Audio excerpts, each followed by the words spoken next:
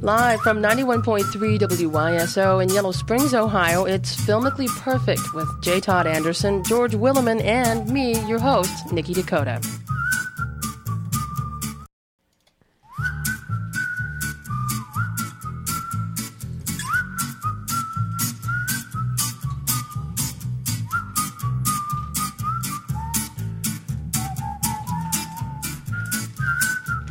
Oh, it just must be another edition of Filmically Perfect on 91.3 WYSO. Hello, I'm your host, Niki Dakota, joined by the whistling master, Mr. J. Todd Anderson. But first, I must say that you're not just someone in from the street. You've been the storyboard artist for the Coen brothers for 20 years. Other people, counting. too, pay my bills. Yes, like there's some very interesting things. Look him up, by the way, on online. Put in J. Todd Anderson. You'll find out just what a cool friend to all the big stars he is. And also our friend, J. Todd, thanks for being here. It's always my pleasure, Nikki Secret Dakota Ring. Also friend to the big stars because they all owe him for how they look on the nitrate film that does exist at the Library of Congress. He is our man at the Library of Congress.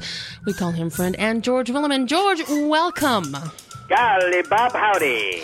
This, yes, is no normal, well, none of them are, edition of Filmically Perfect. This is indeed quite special. This is a... It's always special when we're lazy. I worked very hard for this. Well, we hit you every week with a different movie, but we have to take a break once in a while and kind of go into the weeds, so they say, because there's plenty of movies out there to talk about. And we're going to talk about the movies that we like, but don't qualify for the list. But they have something about them that's worthwhile. Today is not a league play day, you know. This is like, the ancillary race that you run to pick up money and stuff like that. Well, and it's a definite guilty pleasure, well, especially for me, because a lot of times I tell people I like this movie, and they just kind of shake their head and walk away. And if we had to drag it into, we had to drag it into a board meeting, and then we'd have to run it by all the stuff shirts in there, and then they'd have to send it up the tube, and then Bud Insky would give us a bunch of, well, if you pass a note to her, maybe I'll say that film's okay, because he's in love with Niki Dakota. But this week, Bud Insky's away. He's in Kansas for the annual meeting of the Fussy People, so we can get away with this. But first, before we proceed, it's important to remind people of the very strict criteria which these films do not meet. Yeah, these films do not meet these rules. Hey, a perfect movie, and the one that I'm going to talk about today is probably not perfect, but it creates the world. The perfect films create the world they exist in. And it wholly sustains that world. And regardless of changes in society, a perfect film retains its meaning and entertainment value. And a perfect movie is never placed in any preferential or numerical order. Each film is perfect by its own little scale. And if you don't believe that, ask our man at the Library of Congress, George Williman. No point in mentioning the other rules because I have neither heard of nor seen either of the movies you're going to be talking about today. And on that note... It's that poison pill rule number 5. So I have to say that for George, the movie that you have brought here, if I had to look at it just to read the title, I would have just right off the bat failed. And exactly what is your movie today? My movie today... Mr. Williman, what movie do you have for us? Your share. guilty pleasure is... My film today is actually created by a director whom we have profiled on our show before, the great John Boorman. What a director, man. And he directed which other movies? Deliverance. Oh, that guy. Deliverance was his movie. That's an amazing movie, man. This is actually the movie that he did immediately after Deliverance. He also did... It's called Zardoz.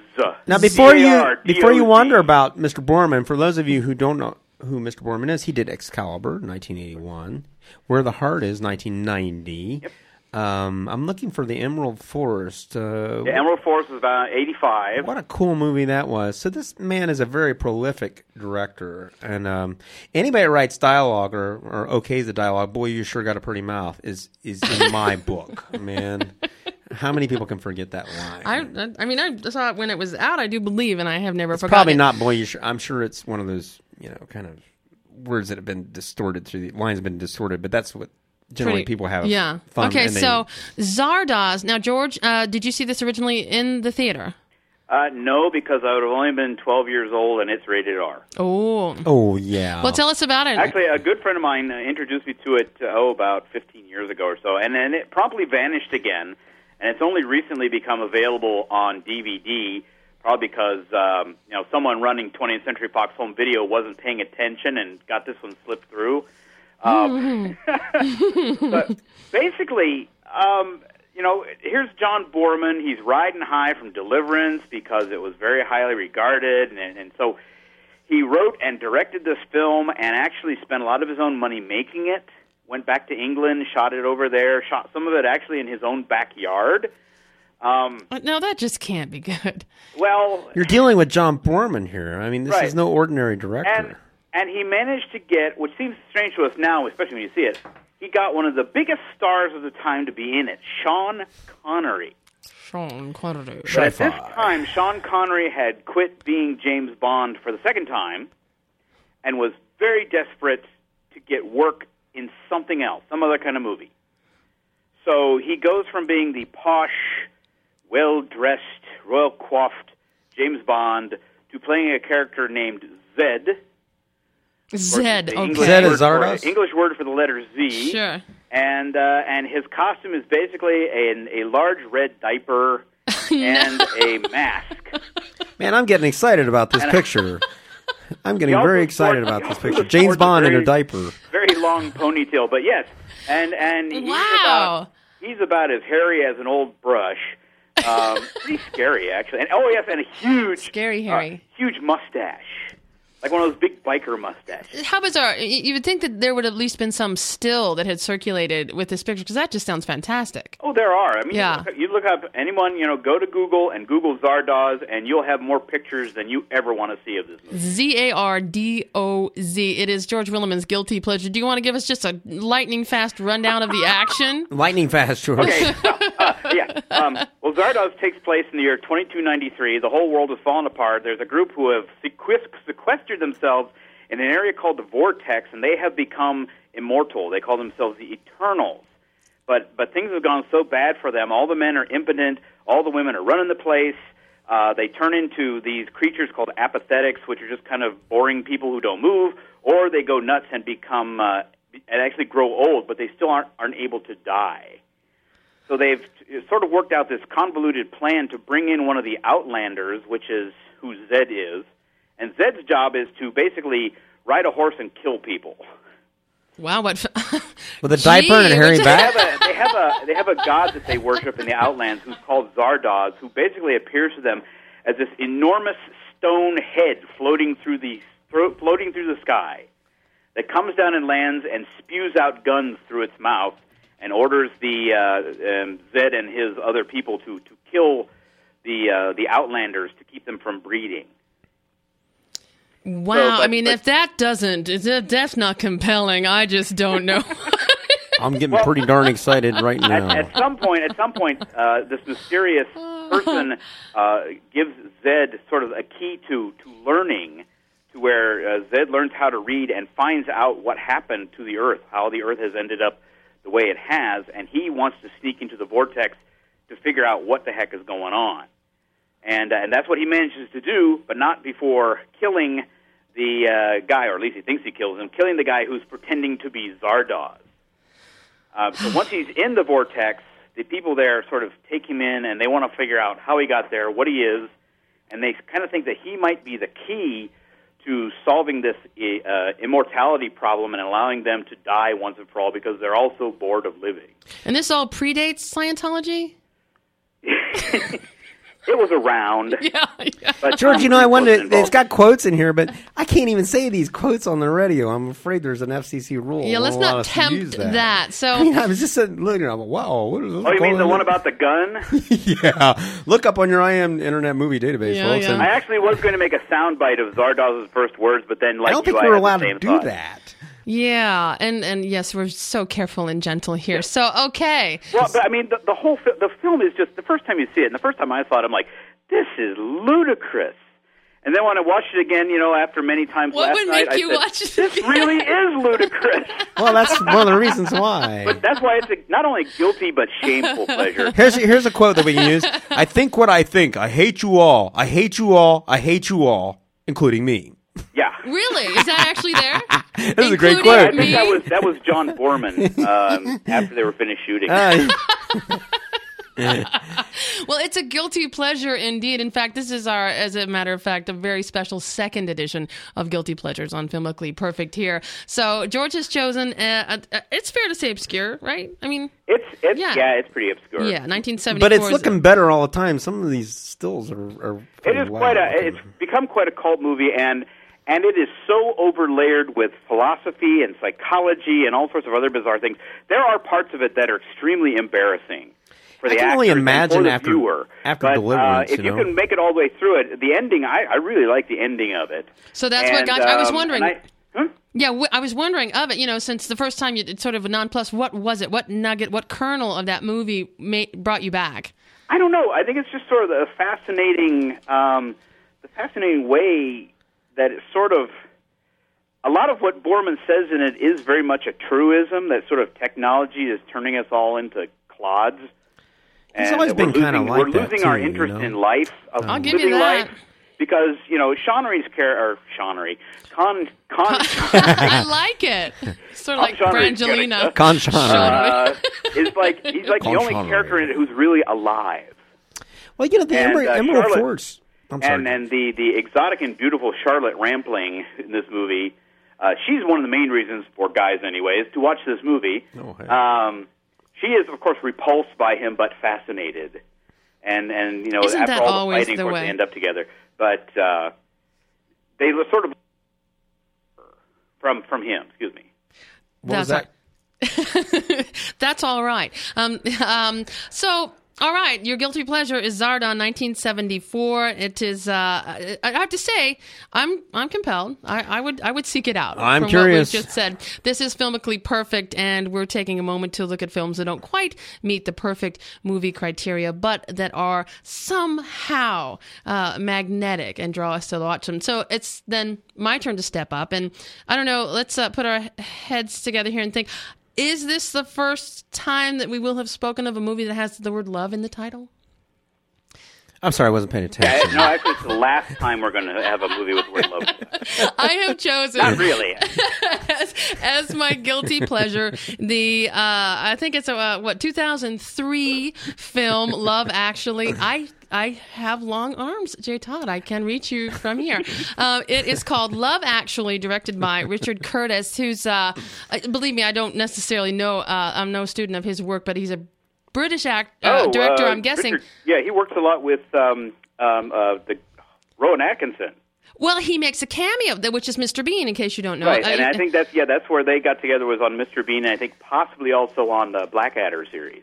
Oh, really? Well, then, see, now I love the movie even more now. Okay, so it's called Love Actually, and it is an ensemble, sort of. It's like a cast of thousands. Is this like Up with People? Yes, there's so many storylines that all have to deal with, and they interweave several times, and there's really cool reveals throughout how actually these people do know one another. But it starts out at Heathrow Airport, and it's Hugh Grant doing a voiceover and talking about how.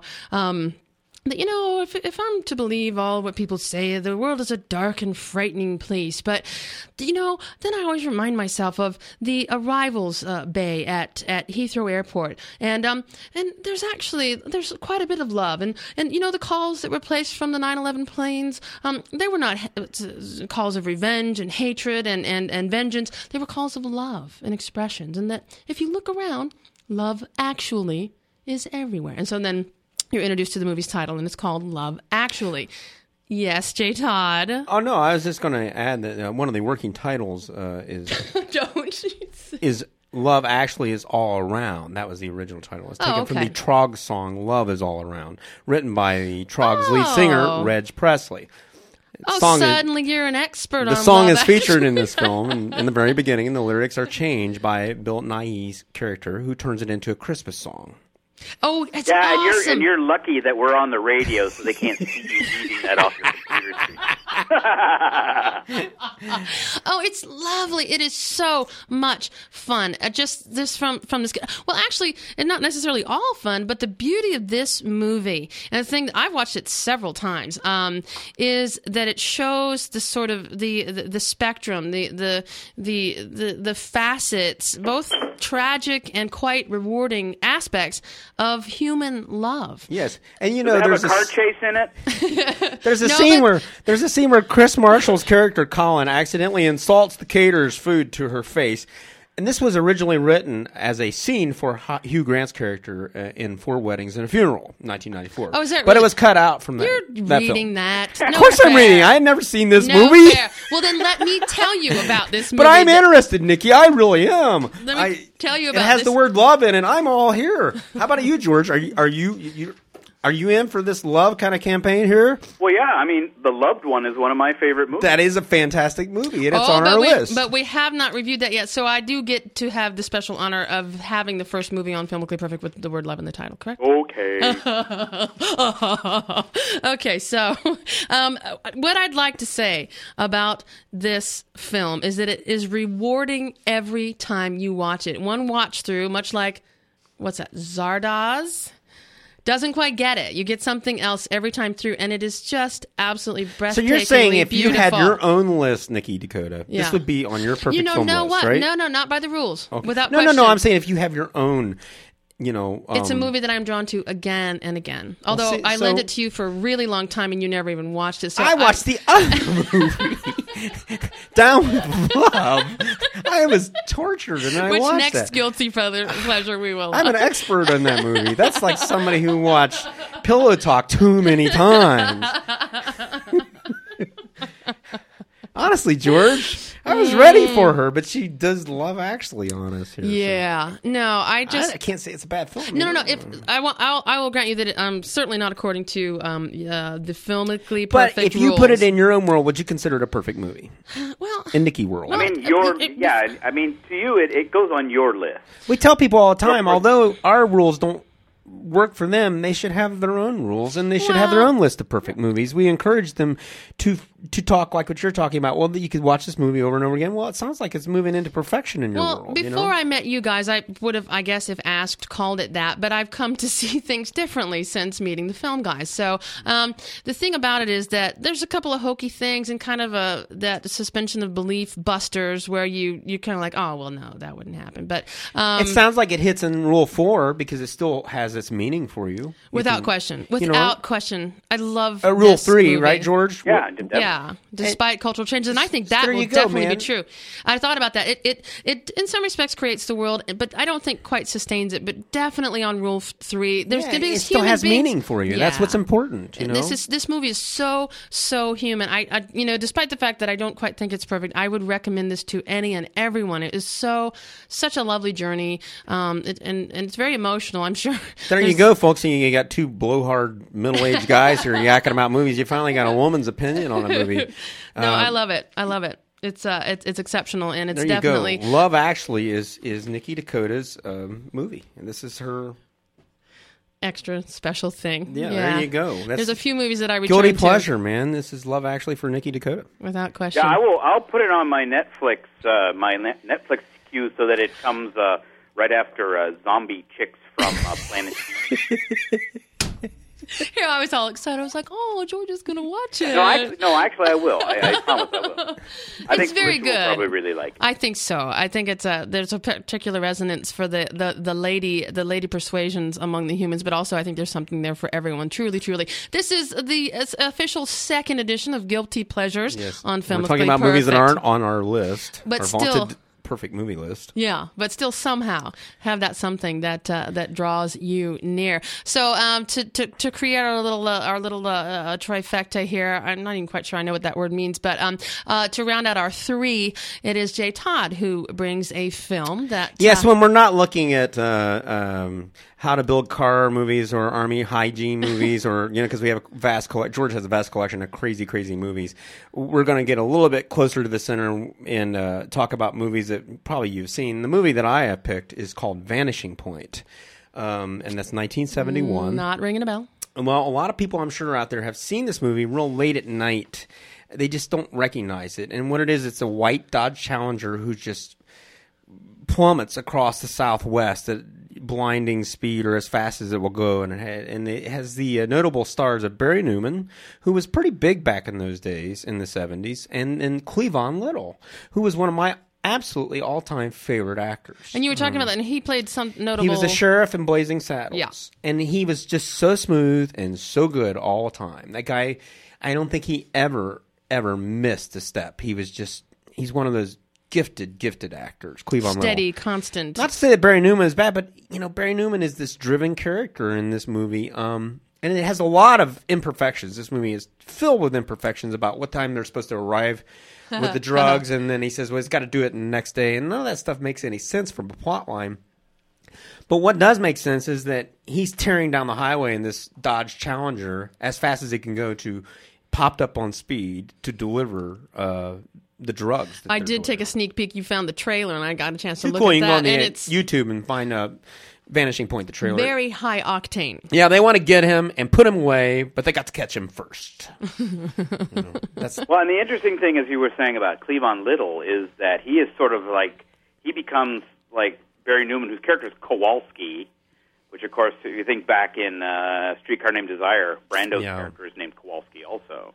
Oh. A lot of really neat things in this is why he's barreling down the highway, avoiding all the police. The police are trying to catch him, and he's going as fast as he can go in this Dodge Challenger.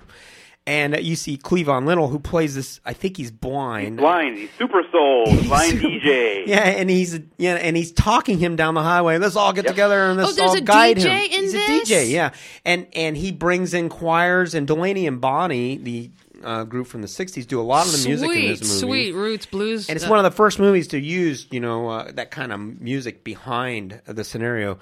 And one of the things that I'm always attracted to in this movie is the cinematic effect of a wide open desert and a long highway. These are time-honored shots to be believed sometime, the way this car is just, that's why they call it Vanishing Point, because it's as far as you can see, as far as you can throw it. Now, if you'll notice, right. When you look down the road and it looks like the two sides of the road meet at a point, that's Vanishing Point. It's Vanishing Point. It's what it's an everybody, art term, which you know quite a lot about. Well, it's always perspective is your boss when you're doing deep shots. Now, if you are a fan of Joel and Ethan's work, the Coen brothers' work, you'll notice that they go very deep in their shots. The throw is always long and down the middle. It's never off to the side. They always go for the longest throw that they can get many times, and No Country for Old Men is a good example of using that topography. Is that how you say it, George? Topography of the desert or whatever. Yeah. So what effect does that have? And forgive my ignorance. So throwing that long. It's deep, and the object, what we're dealing with, comes into the lens. So a lot of things can happen between when you first see it and when it's in the lens. There's a lot of cheater time-honored shots, like in Lawrence of Arabia, where he's riding in, but they cut away from it several times. But the idea is there. It's the time-honored. And this Challenger, what I really like about it is in the movie business, cars always have to be sped up because they're never fast enough. You'll notice that you'll see a car cranking around a turn. It's been sped up, mechanically through, post-process or as a camera. Right, And cars are never, ever fast enough. I've seen race movies, Winning, Paul Newman, they speed the race cars up. In this movie, they don't speed the car up very much, and some of the greatest car stunts I've ever seen in this movie. And it has this surrealistic quality and this existential quality in the beginning where they play the ending first, where he's getting ready to charge through these two bulldozers which have blocked him. Right. And he turns around and he sits there and he methodically thinks. And you have no idea what in the heck is going on here. What's he thinking about? And he's looking at these bulldozers and he's looking between the blades. They're trying to stop him. And then they cut to the beginning of the film. They play the whole scenario out. And one of the, spoiler alert. Oh, yes. You got it, yeah. Do I, George? Spoiler alert? Well, one of the, yeah. Here comes Bud Ansky. Oh. Bud. Yeah, no. Okay, we got it, Bud. Clean up your glass on the way out. Anyway, he doesn't survive. I mean, he just drives into these bulldozers and explodes. Well, that really is a spoiler alert. But, that movie is officially spoiled. If I recall, when they go to examine the wreckage, he's not in it. I can't remember. Do you remember that? There's two versions of this main. There's an English version and an American version. Why? The English version has the naked girl in it. Right, yeah, there's a naked girl on a motorcycle. Where he picks her up, and she's like the doppelganger who's, because he knows there's another movie that George and I really love. It is called Dead on Arrival. And this guy knows he's going to die, and he's trying to figure out how he's being killed. Right, George? That's right. He finds he's been poisoned, he's going to die.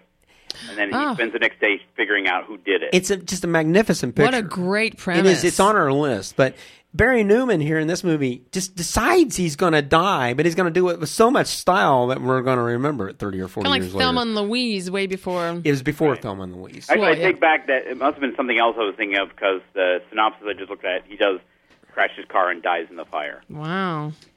Well, regardless, the way this movie is laid out with this format, and then these beautiful time-honored shots of this all the Dodge guys out there, I'm a car guy, all the Mopar guys love this movie because this Challenger just takes no prisoners going down. The cops chase him, and he gets all around them and everything. They do everything to stop him. And he's a driven man. He's got this look in his face. He's on pills, and he's looking down the vanishing point, and he's, hurry, sundown. He's going to die, but he's going to do it with so much flair. And none of the logistics they put into the movie makes any sense whatsoever. None of the timelines match up or anything. It's just kind of odd. But it goes so quickly, it doesn't matter. No, yeah, it's just a wonderful film. A wonderful adrenaline ride. Yes, and it's a classic movie from the 70s, man. It's all about that Easy Rider kind of generation. When you say, George? I was going to say Easy Rider, but I mean, and also the way, as you described, the use of music, Easy Rider. And the Cleavon Little guy is this guy who's guiding him. He's this blind black man who's like Wolfman Jack in American Graffiti. It's such a great technique, isn't it? He says, go down and meet him, and then he helps them trick the cops and everything, and then they come in and beat up Cleavon, right, George? They beat him up. I believe so, yes. I think they finally figure out that he's got a police scanner, so he's given Kowalski the heads up anytime something's coming down in his... The really famous bald-headed actor from 12 O'Clock High. Telly Savalas? No. He's Dean Jagger. Ha! Dean Jagger. Yeah, I just wouldn't very famous know actor. That guy from anywhere else. But here's just the deal. That's the beauty of Filmically Perfect on WYSO. Not every film is actually perfect in every way, but still there are some that are worth casting a glance upon. On that note, gentlemen, we are nearly out of time, but I do want to remind everyone, we talked about Zardoz from 1974. Yes, that is George's movie. Mine was, and I do, again, I'll just say it, the first movie with love in the title. Yes, the chick host. It's perfect for Niki, and that's what's important. It is beautiful. It gives her meaning. It still has meaning, and still is very special to her. I would love to hear your feedback on that, by the way, and I'll get back to that in a minute. And we wrapped with Vanishing Point from 1971. Wonderful movie. Guilty pleasures, movies that aren't quite perfect, but still worth taking a look at. And we will be back with another perfect movie next time around. But I would love to hear your thoughts on the movies that J. Todd and George brought on Love Actually. If you've seen it, let us know. Write to us. Vanishing Point, man. I know a lot of you people. It's one of those movies. Don't try this at home. Well, yeah. Well, I mean, because we know how it ends. It's Film Guys at perfectmovie.net. That's Film Guys at perfectmovie.net. Always happy to hear from you. You can catch us in so many portals on the internet. Check us out at npr.org. We are at iTunes. You can go direct to the site, perfectmovie.net, or you can find us right here at home at wyso.org. We're almost out. J. Todd, thank you. You're welcome. George Williman, next time. Bye-bye.